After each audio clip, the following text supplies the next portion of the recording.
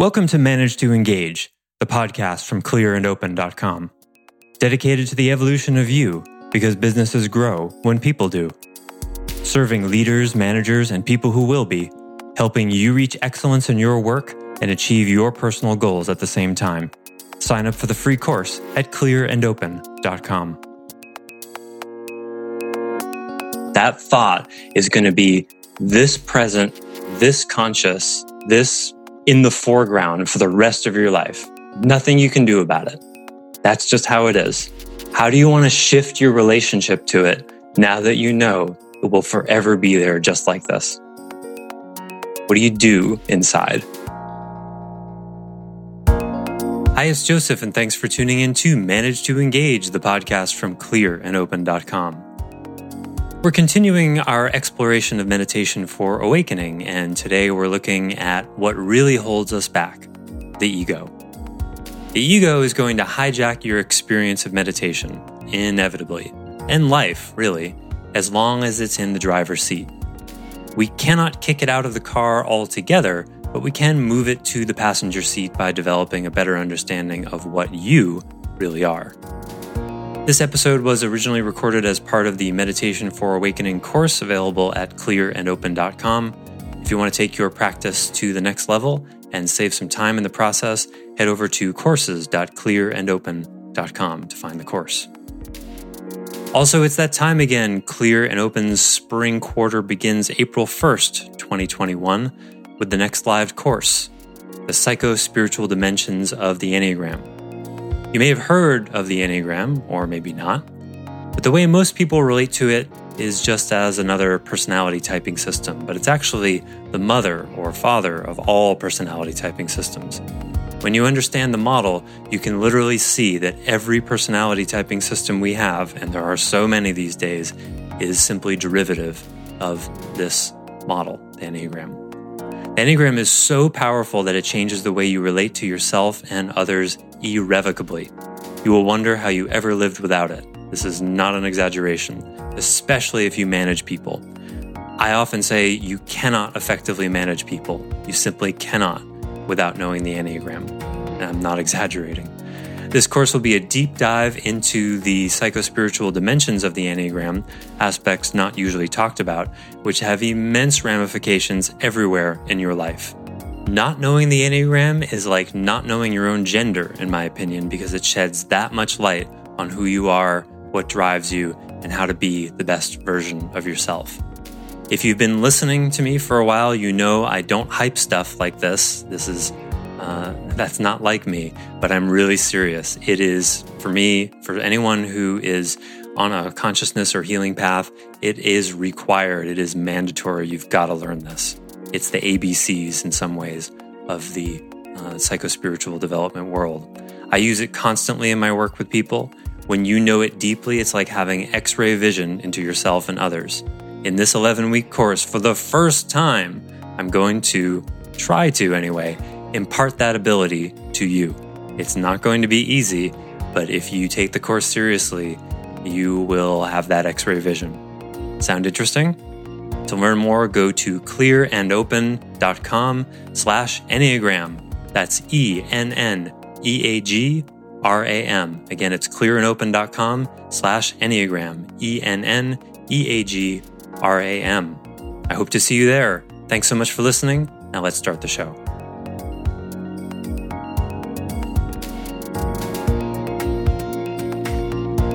So I have a question. Please. It's basically concerning, thoughts, but thoughts attached to fear. So the past, say, couple months in meditation, I've noticed that literally every thought in some way, shape, or form is fear related. So it's either, fear of whatever, fear of the future, fear of something happening, financial insecurity, whatever. Mm-hmm. So I just feel like it's like a fear meditation nowadays.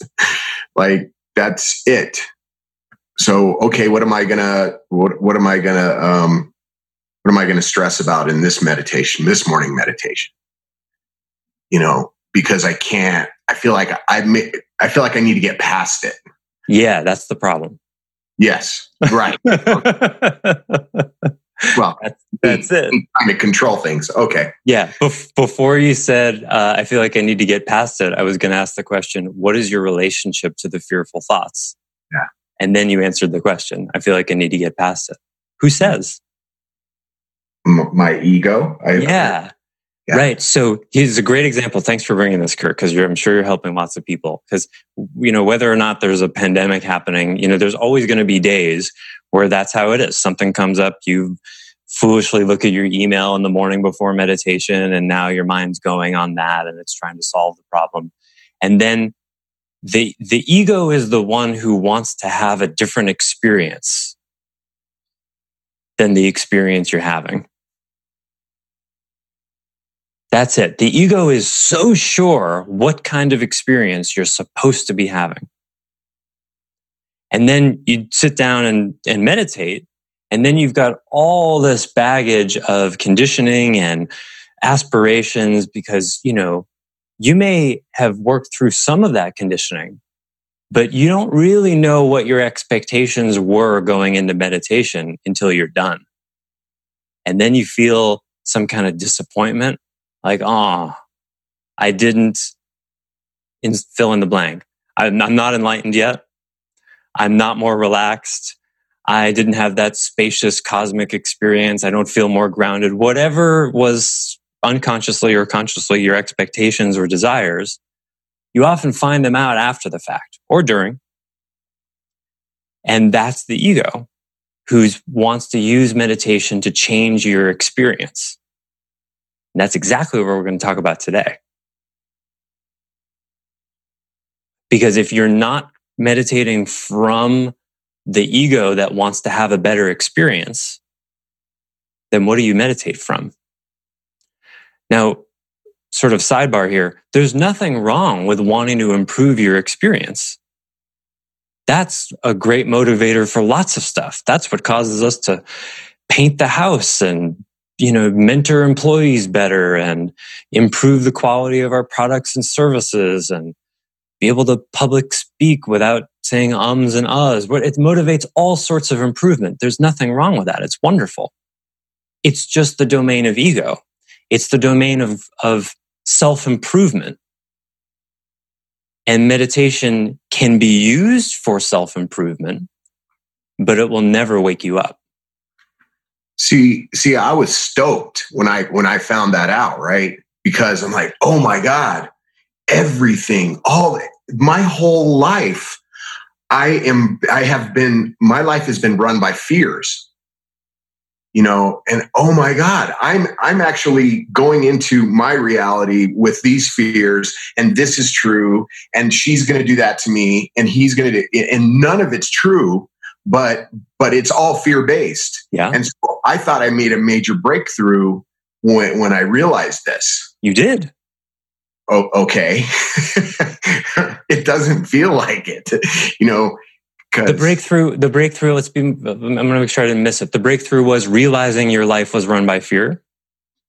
That was it. Yeah, that is a breakthrough. What's the next one? Because yesterday's breakthrough is today's stuckness. Right. So what's the next one? That's an amazing breakthrough. That's a breakthrough that 90% of people on the planet will never have. So what's next? Go back to sitting. I don't know. Why do you need the fearful thoughts to go away? Because I don't know. I mean, I know that my life has been run by fearful thoughts, and I mean, made really bad decisions and maybe some good decisions. But okay, so I learned the lesson. Well, can we move on? Yeah. Well, there's another step to the lesson. You got part A. Part B is, so this is really common. People will sort of suddenly have a revelatory moment and say, like, wow, my life has been run by fear. So then there's a sort of semi-conscious conclusion there that you already spoke to. Well, I need to get the fear to go away. And then my life won't be run by fear. Right. Okay. And in the domain of growing up, like through therapy, for example, you can do things that will mitigate that fear, make it less sticky, and all those things are wonderful and useful, and I use them. But in meditation, and I'll do this a lot, this is the domain of waking up, and it's really important. You could use meditation to learn to manage fear better. You could. But the ego would be doing that. And there's nothing wrong with that. It's just a different domain. You can play baseball in the ocean, right? You can do that too, but it's not going to be the highest form of baseball, right? So you can manage your fear. I almost said in the ocean. You can manage your fear in meditation, but what you'll end up doing is muscularizing your ego, and then you're not going to be on the meditation path. So what do you do with fear in meditation? You disbelieve it. You see it without believing it. There's the fear. Because the only way fear can run your life is step 1, fearful thought. That you cannot control. Step 2, belief in the fearful thought. Step 3, action based on that belief. And there's a thick line right below 1, because you can change 2 and 3, but you can't change 1. But like the excited dog, I think I've used up my metaphor allocation for the day. I can only use the pre-existing metaphors now. Like the excited dog, you can't calm it down. You can't get rid of the fear. Now, a therapist would say, nonsense. You can go back and process and yeah, you can do things with that. My experience, I've done more therapy than most people will do in many lifetimes. My experience is you get to a place of diminishing returns and you can process a fair amount of that fear, but you get to, you guys know what an asymptote is? One of my favorite words, asymptote. Of course, Zach knows an asymptote. Zach's been studying math more recently than all of us. Asymptote, let's review. That's a curve that gets closer and closer to a line, to an axis usually, but never reaches it. So it's 1 away, then 0.1 away, then 0.01 away, then 0.001, never reaches it. So in my experience, the growing up domain, we're processing fear, processing childhood wounds that produce fear, all of that, it's asymptotic. You can make gains, but you never disappear the fear. And that's sort of I would say, one of the secrets of therapy that they don't want you to know, like that the therapist still themselves is working on their shit. I'm not saying it isn't useful to do. And I would say in the process of waking up, it can be really useful because in the process of waking up, you can run into issues that will push up growing up issues. And therapy can be a really useful tool for that job. It's just important to see that they're different things.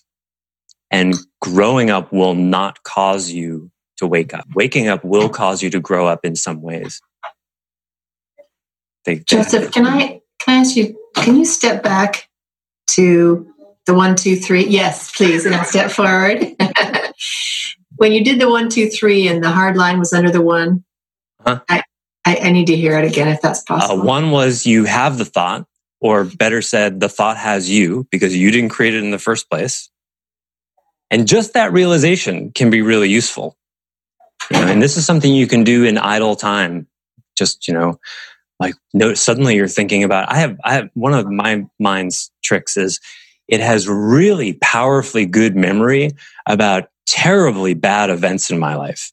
So I'll be, like going to the post office. Then I'd be like, remember that super humiliating time when this happened? I'm like, really? Wow. I'm feeling it almost like it's happening right now. Amazing.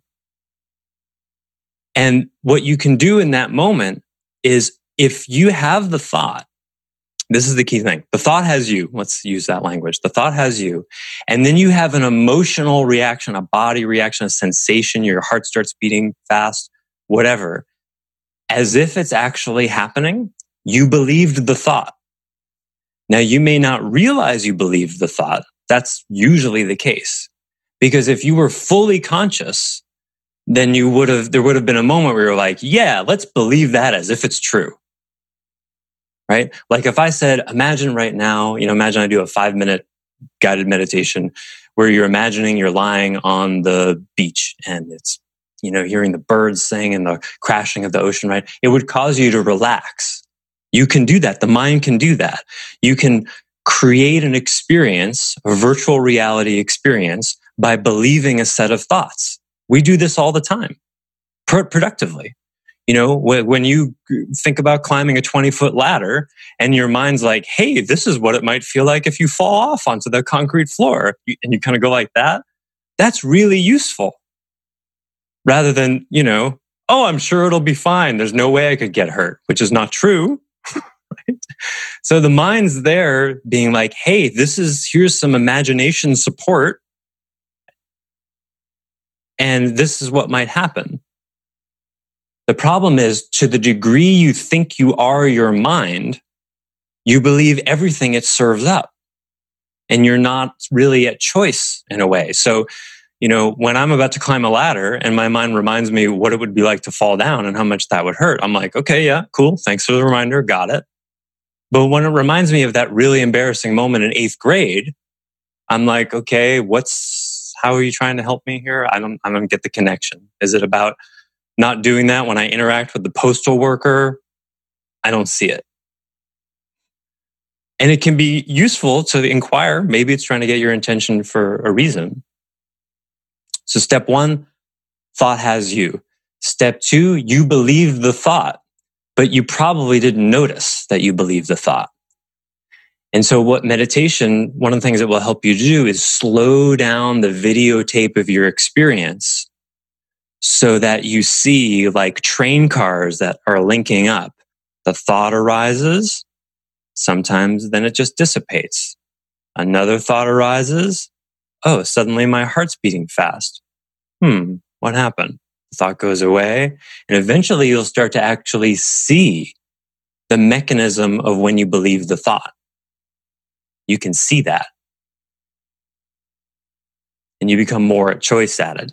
But that makes it sound like a technique. It's not like a technique, in my experience, to be used. What happens is, it's not like a retail thing. It's more like a wholesale thing. You see so many thoughts coming and going, and you have the direct experience thousands of times that you're not the one thinking them. And that causes a disidentification from the mind that creates an automatic non-believing of the thoughts. You just are less prone to believing the thought in the first place because you see them for what they are.